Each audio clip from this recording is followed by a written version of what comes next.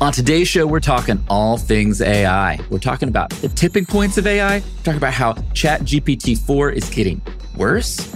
And at the very end of the show, we're talking about the future of websites in an AI world. So you're going to want to stick around for that. We're doing it all with a very special guest. I'm joined today by Linus Eckensham, who is a designer, a marketer, and AI Twitter aficionado. And he brings some amazing insights today. I'm your co-host, Kip Bodner, CMO at HubSpot. I am joined by my co-host, Kieran Flanagan, CMO at Zapier. And this is Marketing Against the Grain, your show for marketing-minded people everywhere. Let's get into today's episode. If you're a startup and you have big growth dreams, you need the right CRM platform. That's HubSpot. I want to tell you all about HubSpot for Startups. It's our program where you can get up to 90% off your HubSpot subscription. You need to increase leads. You need to boost revenue. You need to improve your customer's experience. HubSpot for Startups helps with all of that. Plus, you'll get 24/7 customer support and integrations from more than 1,500 of today's most popular apps. I almost forgot. There's a complete collection of amazing resources to help you learn and get better at your craft. HubSpot is trusted by some of the best startups in the world and is used by over 200,000 customers around the globe.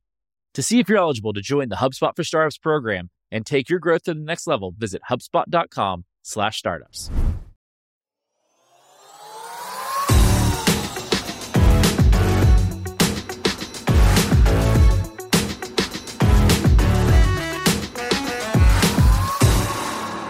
So first of all, you are doing AI stuff. Like, give us the lay of the land. Like, what the hell are you actually doing? Spend your time on right now? Because it'll kind of guide the rest of the show. So it'll be super interesting. All right. What do I do? Like, this is a very tricky question.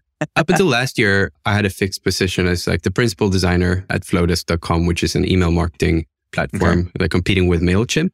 But then I left to kind of go and chase my own endeavors and started to talk a lot with friends that were building things with GPT-3, and we were testing a bunch of things out. And then me and my partner and then another friend that we've been building tools with before, we kind of sat down and just say, like, what's the lowest hanging fruit that we could build to kind of learn these things? Like, what do we need to do to kind of like get our hands dirty? And we built a story generator for kids.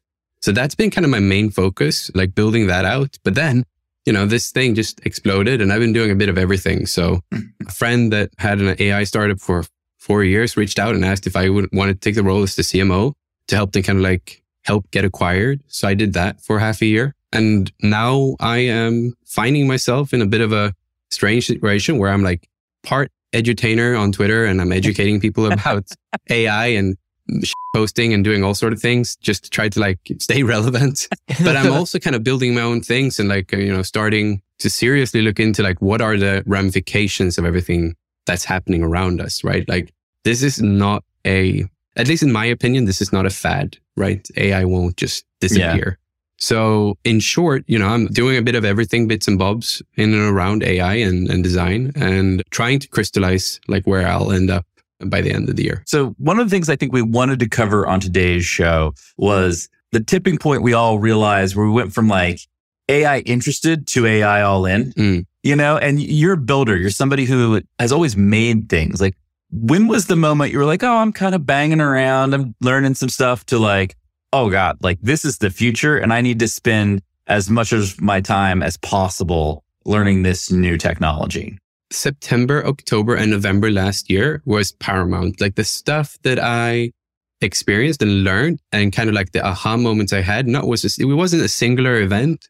It kind of happened over the course of these 3 months where I did things in like matter of hours that previously had taken weeks. And I learned quicker and I could argue with, you know, an entity that wasn't like a person. And that argument would lead to better outputs. It would lead to me, you know, getting a different lens on things. And that was the same kind of instance that also helped me code. And I'm not a coder by trade. I'm not a full stack coder. I know I can look at code and I can understand how it works and I can write a few things. But like with the help of AI, all of a sudden I could make a complete concept, right? I could take it from zero to actually working. Maybe it's not the most beautiful code, but it works. And I think throughout kind of those 3 months, I had enough of those experiences where I'm like, holy cow, like this is not just going to change my life, obviously, because I'm doing these things now and it is changing the way I'm working. This is going to touch everyone's lives. Like it doesn't matter if you work in a bank or if you work in a tech startup. or if you work at a pharmacy, like these tools will become so omnipresent that they will be everywhere. And that's when I started to share things on Twitter. I'm like, I'm learning this. This is how you can do the same, and this is how you can leverage this. And I think when I started to share and I started to get like traction on this, it was just like, okay, this is, there's no stopping this now. The genie is out of the bottle and is just going to ride this wave. Kieran, like, what was it for you? You and I have been on this journey together, but like, I don't know that I'm sure like when it really like clicked for you too. Well, Kip, or should I say Kip, Barbie girl living in a Barbie world, life is plastic, is fantastic. You like my pink shirt, man? If you're listening to the RSS, go hit us up on YouTube. I got the pink shirt. Hit subscribe on YouTube. For me, I think when people first got to experience it through ChatGPT, like the interesting thing about ChatGPT is it really was just a wrapper on top of like APIs that had existed, but the UX had made it much more easier for like a broad set of people to use. And I think that was like the mind-blowing part for most people. I've really been on board that like it's the speed of learning and iteration. It's what really surprised me within even the first week of using ChatGPT is this is potentially a better experience than like a Google, right? And the Google has been out for many, many years. And like, wow, this has only been out for a week. And I'm actually using this in a way where it's much better. It feels much better and more kind of like a way that I would want to like retrieve information, learn things, have quick iterations and be able to go back and forth with something versus like clicking back and forth on links. And I will say that over the past week, I've really begrudgingly been using Bard way more than ChatGPT. And I hate myself for it because I was like, this is going to be the Google killer. And then Google come out with like Bard AI. I'm like, done. It's fucking good. It's so annoyingly good. And I've been using it. Like I did a quick tweet on it yesterday that you can use it for like really cool things like pronouncing people's names, right? That's one of the things when you're a podcast host, really hard because people come on, you're like, oh, what's your name? How do I pronounce it?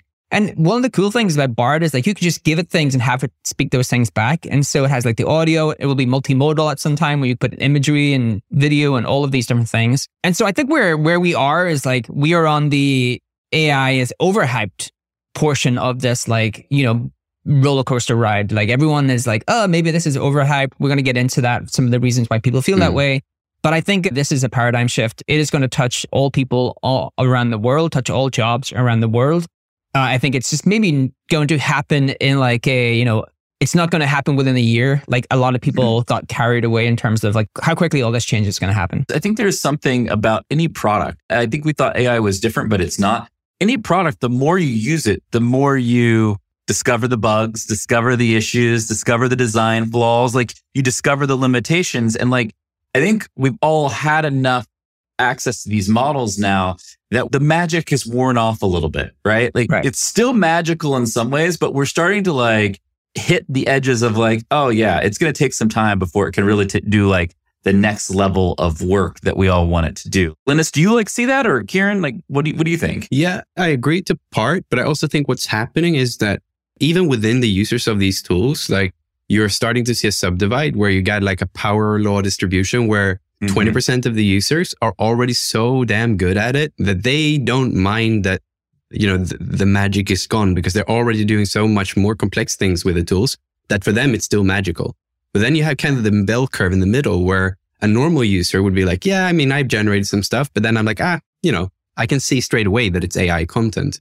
And then you have the laggards that are like still thinking that it's very magical and they're still doing the, generate me a 15 bullet list, whatever. I do think that it's easy here to kind of get blown away by the simple things, but forget like how much you can do with the actual APIs that you can just send something in and it can code for you. It can, it can generate, it can compress, it can transform, it can translate, and then give you stuff back. And you can do this in kind of endless permutations.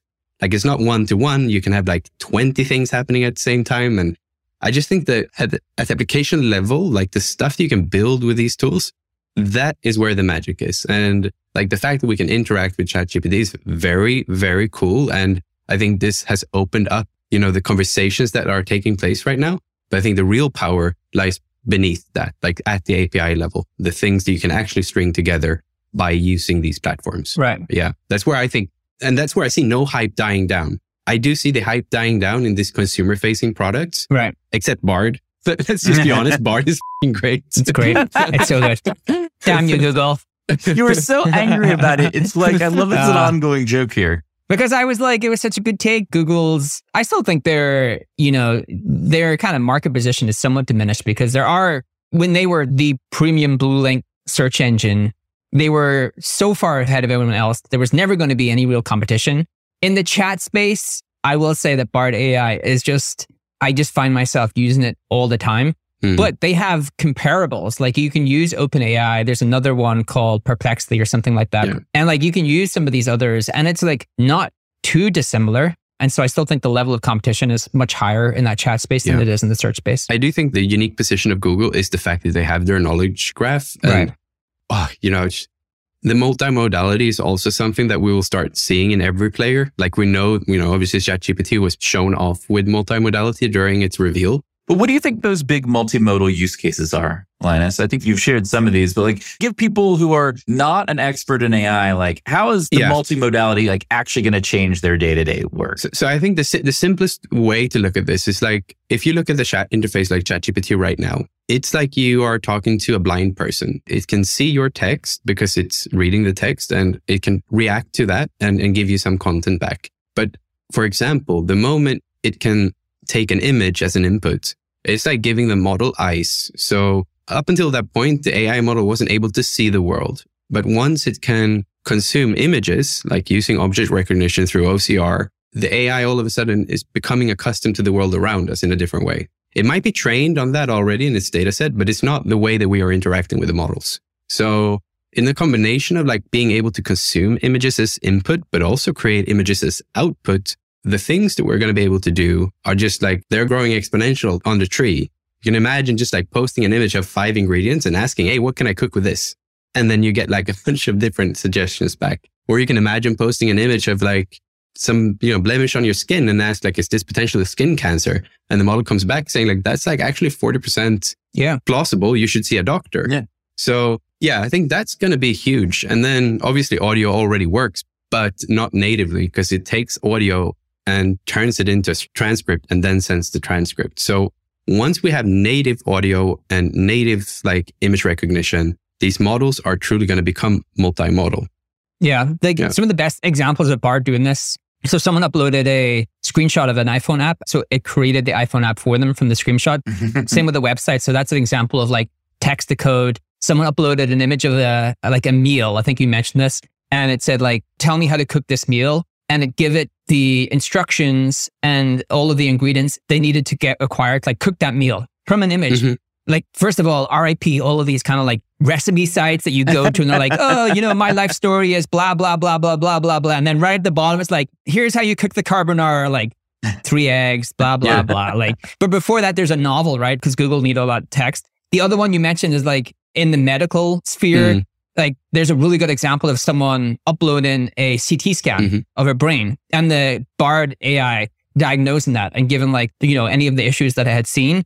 And so like on the health space, that multimodal is going to be really huge. And I also think, okay, we are not here yet, but being able to like easily incorporate voice and video into your customer experience from like text, like being able to like go through an onboarding experience. Now the thing I will say is, and I know because I invested in the company that was trying to do this, and I don't think they got very far. But like, there's another example of this called Air, which is very similar to the company I invested in, which is basically trying to, basically does calls through AI and like it allows you to instantly have people on your customer support or on your sales phones calling people and having conversations with them. So the example was from Telsa, and it sounds like you've both seen it. Yep. Now, what I would say is these companies are like 80% in terms of being able to like replicate what it feels like to talk with a person. And that 80% is cool, but not something any serious company would use in their business. The 20% where it actually feels like you're talking to a person and they actually can solve your customer support issue through the phone or video, or they actually can sell you something through support or video. I bet you that's like way harder to replicate and to actually do than most people think, right? It's not like, hey, we went from, November to today and we can actually have a real human or something that sounds like a human on a call. And in 6 months' time, we'll probably have that person be able to replace a salesperson or a customer support person and feel like what it's like to talk to those people on a call. I suspect it's like that extra 20% is like a lot longer. Yeah, I mean, I spoke to Caleb. I think I broke the news on them because like we talked and they had posted a video and they're like, hey, can you post a video? And I'm like, sure, I actually can post did see it from your Twitter feed now, I remember. Is that your friend? Oh God, am I dissing your friend? I actually think what they do is cool. If they're raising for their seed round, I would still invest. So like hit me up if you want to invest. We got to finish the rest of the work. So, I mean, to the point, I think you're really onto it. Like, I think the problem here is like people underestimate how hard it is to make the last bit, like the last 10% to become magical. But I think in the case of Air, what they are showing, and look, this is an independent company stringing together different APIs. They don't really have like a large, like a big own IP yet. Mm-hmm. They could end up there. But if you think about it, Google had their own kind of launch of a phone AI calling up different restaurants asking for open hours to kind of update the Google Maps. So they always had like the correct open hours. And this is like years ago. This is pre-pandemic. That's true. So if you're looking at the big players that can like run the models, like the inference and the audio generation on location in the same like data center, maybe even in the same rack, the latency drop that we will have, like the biggest issue with Air is the latency, right? Because you are saying something and the response time, the wait time is uncanny. Like you're like, oh, come on, what am I talking to? Like a salesperson. Salespeople are just like in your head all the time, right? So, but if you can have that running locally in the same center with no latency, we are going to get really damn close to having an experience that's going to be very difficult for someone to kind of go, is this real or not? And I think the pivotal thing to think about here is that the model that runs basically the brain, let's say this is running on GPT-4, what happens with GPT-5 or 6 or 7? When we can just like eject that model and inject something new, their entire product will become better. True. Or worse. Well, yeah, we were going to talk about that in just a minute. I want to get to that in a second. But you see, the problem here is not time. I don't think the issue is like, will this replace people now or then? Or the issue is that this is possible. And the issue is that it's coming. And like, how do we adapt to that? If we have 5 years, that's great. If we have 10 years, it's even better because we can transition people off these jobs because eventually it will become so good that it will replace people. I'm in your camp that I think AI is going to replace a lot of human knowledge work in general. 100%. I mean, yeah. There are people who are on all camps of this. I'm in your camp. The other thing is like, I'm also in the Packy McCormick camp of like, the more you give us, the more we use things. And what I would say about any of these new AI technologies like Air, any of these companies that are trying to basically use AI to replicate human interaction, when they get good enough, it is going to have a drastic change on business models and how you can make money, how you can make money from a very small team of people, like the whole economics. Like Kieran and I, we've been saying on the show for months now that the future of our economy is more smaller businesses because AI is going to enable you to build a really productive business in areas that weren't possible before with very few people. And I think that is what's most exciting about this. It's not exciting to get like 50% more productivity for a big company. Like that's cool. That's going to happen. But like that should just be a given. The new companies that are going to get started here, I think is where the real opportunities are. Yeah, for sure.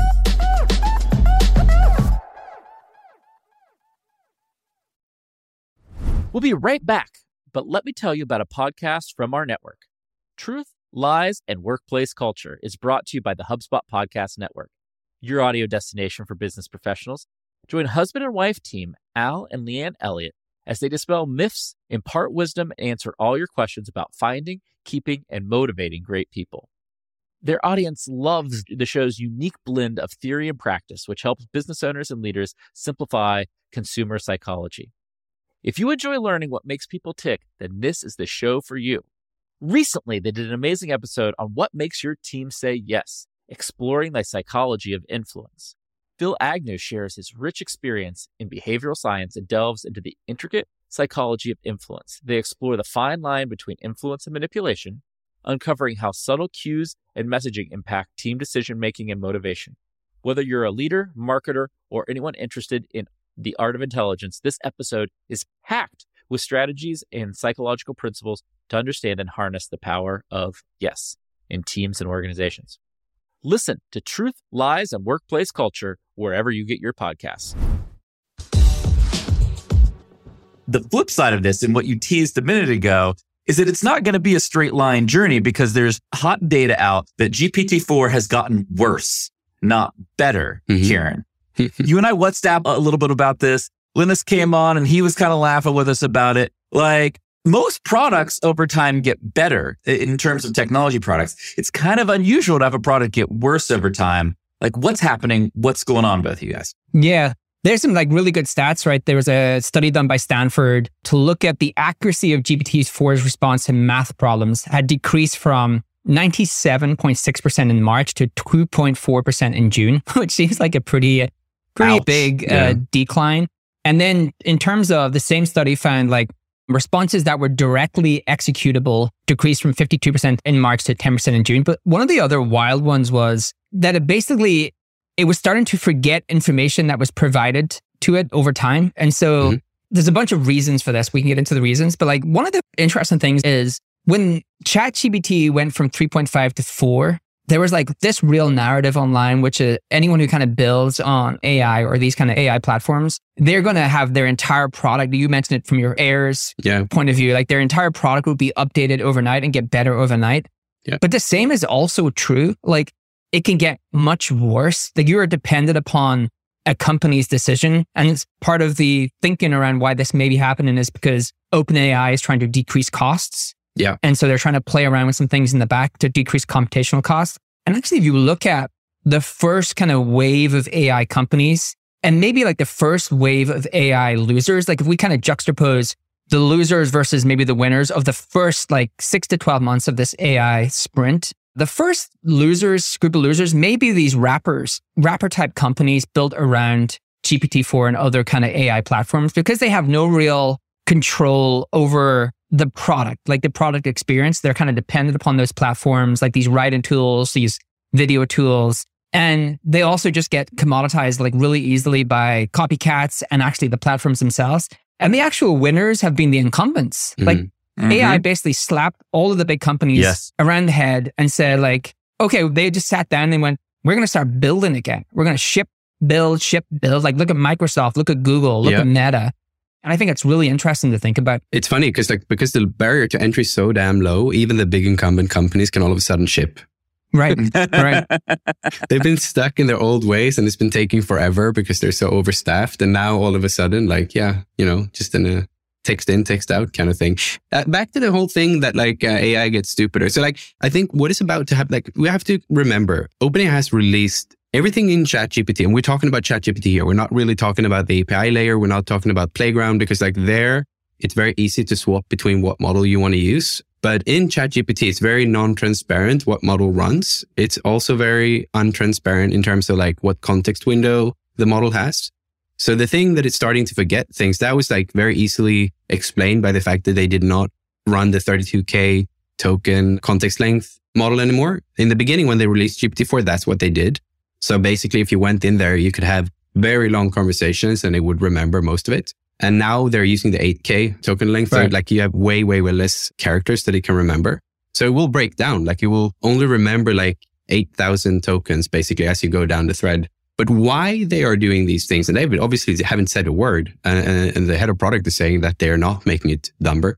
And a lot of people that are, closer to the problem are saying that, they are making it harder to use, but the output is better if you know how to use it.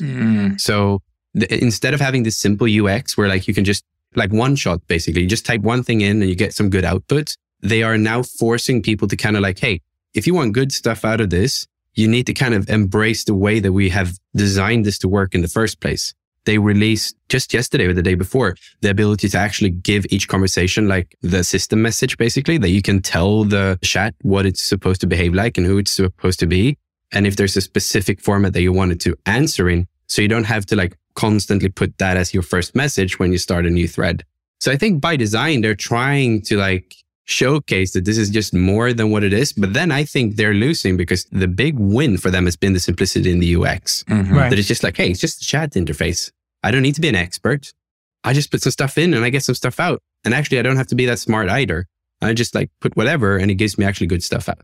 So I think the jury's out on this one, and then we'll see if like what they end up doing, if they're sticking to their ways or not. And the math thing, it's very specific math problems, right? Why we're talking about identifying prime numbers, like really hard computational questions. And if, the way that it works behind the scenes is essentially like OpenAI has a bunch of models running in their cloud. And depending on the query, they're going to switch it. There is like a task manager that switches between all these different models to kind of like give you the best one for the job that needs to be done. And it could be, that the prime number sequencing, just human reinforcement learning or something else that have made it so it's catching the wrong model and it using a less capable model to return the answers. We don't know. What I do find interesting, and this is the part where we talked about, is like if you're building on top of this, if you're a company using their APIs and you're building software and these things happen to your product, you're kind of screwed and there's no observability. So if you're building and you don't observe if there are changes over time, you're kind of screwed. Like all of a sudden, core parts of your product might stop working and you have no way to kind of, how do I even troubleshoot this? Well, so I want to juxtapose this because I think that's a really important point. If you look at what I think Toby at Shopify is one of our great technology product founders and leaders of our time. And if you look at what Shopify did with the launch of their Sidekick product, my understanding is that's largely based on a model that they built, not on GPT-4 or 3.5. And I guess my question to both of you is like, are we going to see companies, especially larger companies, rely less on, OpenAI, Claude, pick a Bard, pick a model and basically build more custom models so that they do have more control? I talked to two AI founders in the last 2 weeks thinking about investing, and both talked about building custom models. Because I think it's the future. Like there's been data to show that like smaller models are actually more accurate, right? Like Google, actually was it Sundar? He actually said that in one of his announcements, like they were taking time to build these huge models and then they were getting outcompeted by these tiny models that were much more accurate. So I think there's something in building custom models based upon your data and you have much more control over that. And then, I don't know what you think, Linus. I suspect there's going to be some companies that will build on open source. There would be some companies that build on OpenAI. There'll be some companies that build on, their own kind of custom variations of those. I think the way I would like to use an analogy here is like looking at how the healthcare system is operating. So if you are, you're feeling sick, you go to a general MD, you go to your house doctor, right? And you ask like, hey, I got some issues here. And if he thinks, you should see someone else, he will push you to a specialist. And if the specialist thinks you need surgery, you'll go up the tree and you go to see like a neuroscience. And then you end up at the specific point where you need to be to get your specific issue solved. Not in Ireland, just to point out. Sorry about that. This is exactly how a Swedish person would think about a medical system, because Sweden is renowned for incredible healthcare. I just want to point out, in Ireland, you would be told to f*** off and just go and sort it out yourself. Yeah, but Kieran, I'm gonna look forward in the future when you're just lying in a ditch alone somewhere because they've cast you out because the hospital won't take you. Most will already want to take you unless you're dying. Anyway. Okay, so back to the point. So I think what we can do is we can see the general doctors as the general models that are very big and bulky and they run in the cloud, but they're very capable of taking a broad set of jobs, right? They're able to, you query it with anything and it will probably be able to give you some advice. What we'll see, and I think what's going to happen really fast, we're going to see kind of these specialists, people with scalpels, and the scalpels make really nice fine cuts. And the big models, they're bone breakers. They're kind of just wrecking ball straight in. And the difference are going to be that for some jobs, you actually want the wrecking ball because you are doing maybe large data crunching or you're doing large queries that doesn't really require any domain specific knowledge. Basically, it needs to have a world understanding. Whereas if you are Shopify, you're Toby and you're kind of hey, we're building the Sidekick thing and we have some really niche things in our product and we want it to be super good at those things. Yes, of course, you're going to make your own language model that are fine-tuned and super really well operating for that at low cost that doesn't have the overhead of the big model that needs NVIDIA N100 chips running in a cloud that costs $500 million to build. And I think this makes sense because my vision for this is ultimately, and I think Apple will be the first ones to do this, is that we will have your own private LLM running on your device in the edge that is secure on an enclave that no one can touch and that has full access to all your data, but no one can interact with it except you. Yeah. I think this is where we're going. This is not a pipe dream. And I think that this is exactly what's going to happen. Maybe it's 5 years, maybe it's 10, but it will happen. Things are going to get so small and tiny that they can run on a calculator. We've done a ton of research into AI and Zapier because we want to constantly figure out how we can help companies make AI actionable, much more actionable for this business. We want to kind of stay away from the vaporware and just like, how can we make this AI stuff more actionable? How can we bring AI into the way people automate stuff within their business? And like, it's interesting when you see the research that customers first are still hesitant to use AI for like customer facing experiences because they're still like, they hear all this noise about these kind of AI models getting worse or better. And they're like, I don't want to have that in a place where a customer is interacting with me because I don't feel safe. And so people are using it much more for like internal things where they feel much more safer for like accelerating writing, accelerating video production. We have some really cool automations internally where a salesperson can put a company name into a tool and it will give that person a complete readout of that company, collecting all of the data from internal systems, help sales sell much faster. And so I think this is like really important that people still don't feel as safe putting AI into like real business critical workflows, into customer facing interactions.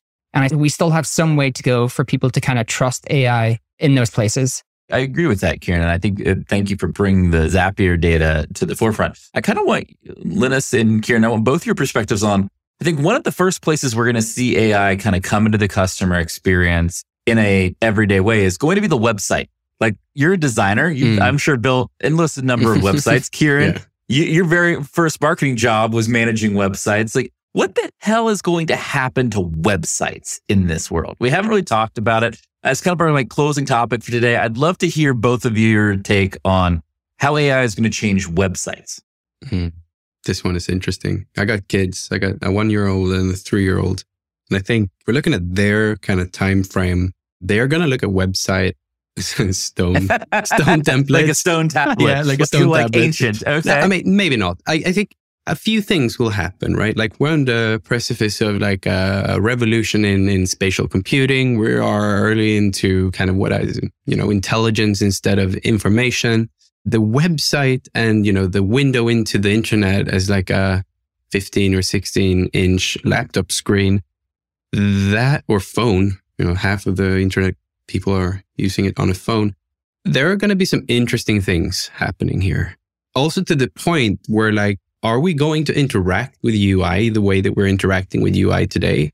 I personally think we won't, but I think this will be slower of a transition because like we can see that in Apple Vision Pro, they're releasing spatial computing and they're choosing to put websites and windows in front of you. They're not choosing to go all in spatial and transforming your living room into a world of floating lava where emails pop up as a molten stone. No. They're just like, take the safe route. We want to sell this device. We do what people are comfortable with.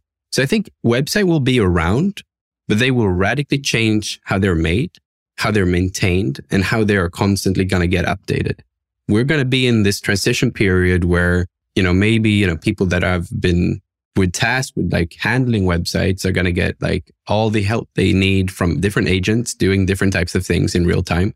Can imagine like most websites be very more dynamic and be more personal. I think one thing that I've been speaking about on a few pods that I'm still kind of confused to why no one has done, maybe it's too hard, but like imagine the 4 of us browsing the same website, but seeing 4 very different websites, depending on the data. That's the immediate future. I'm starting to work on some stuff there. That's the most immediate future. Right. And you can start with simple things as copy and images could change. You don't have to change the way that it's designed and the placeholder, like how it's scaffolded.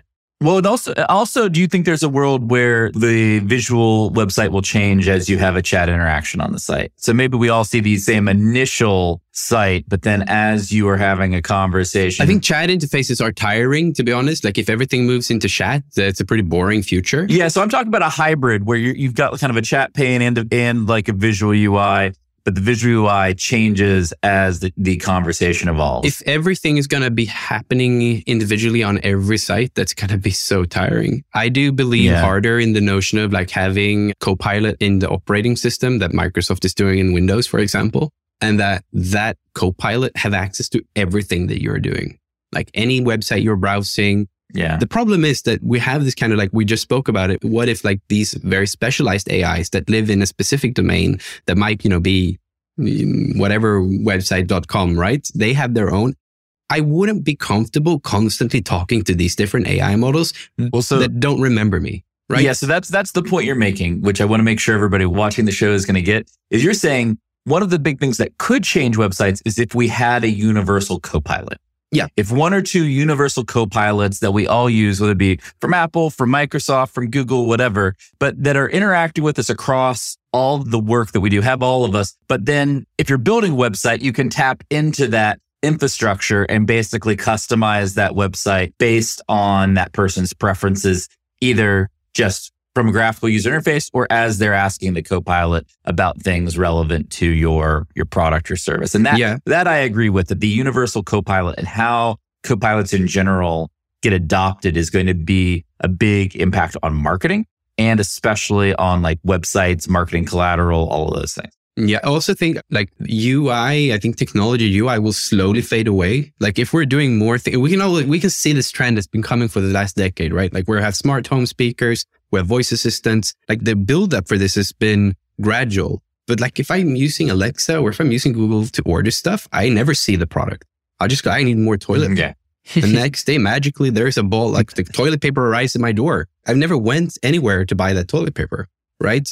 And if we're looking at like where things are going, I think only certain things will stay alive. Like fashion, I want to see what I'm buying, right? Yeah. That can't go away. But my energy provider or, any utility or anything that's just like milk, why would I go shop for that visually? I don't know. And information as well. Like if I'm getting information in a non-visual way, like non-text, if I'm getting it through audio, there's no need for a website. Like I'm just going to consume the audio. Mm-hmm. I think we are visual creatures, right? So I don't think websites will go away, but I do think the medium will change a lot more than what it has done since its inception. Kieran, what's your take before we close out today's show? All right, cool. I think it's hard to imagine what the UX and UI layer is going to be in an AI first world. Like the internet completely changed how we thought about a bunch of stuff. Like AI is a similar paradigm shift. And it's kind of foolish if we think that what exists today and how we experience the web will be how we experience the web when when AI is integrated across everything. And I think multimodal is way bigger than people think. I think it completely changes how we experience things and how we get information, give information. So I think we are going to live in a world in like 5-10 years where how we consume stuff is just so much different. Yeah, 100% agree. All right. This has been a jam-packed show. This is going to be one of those episodes you're going to want to go back and watch a second time. Hit subscribe on YouTube, subscribe wherever you get your podcasts. I want to personally thank Linus for joining us, giving us the deep dive, breaking our brains a little bit on some things AI related, talking about the changing GPT-4 model quality. We covered a ton of ground. We'll be back with you very soon on the next episode of Marketing Against the Grain.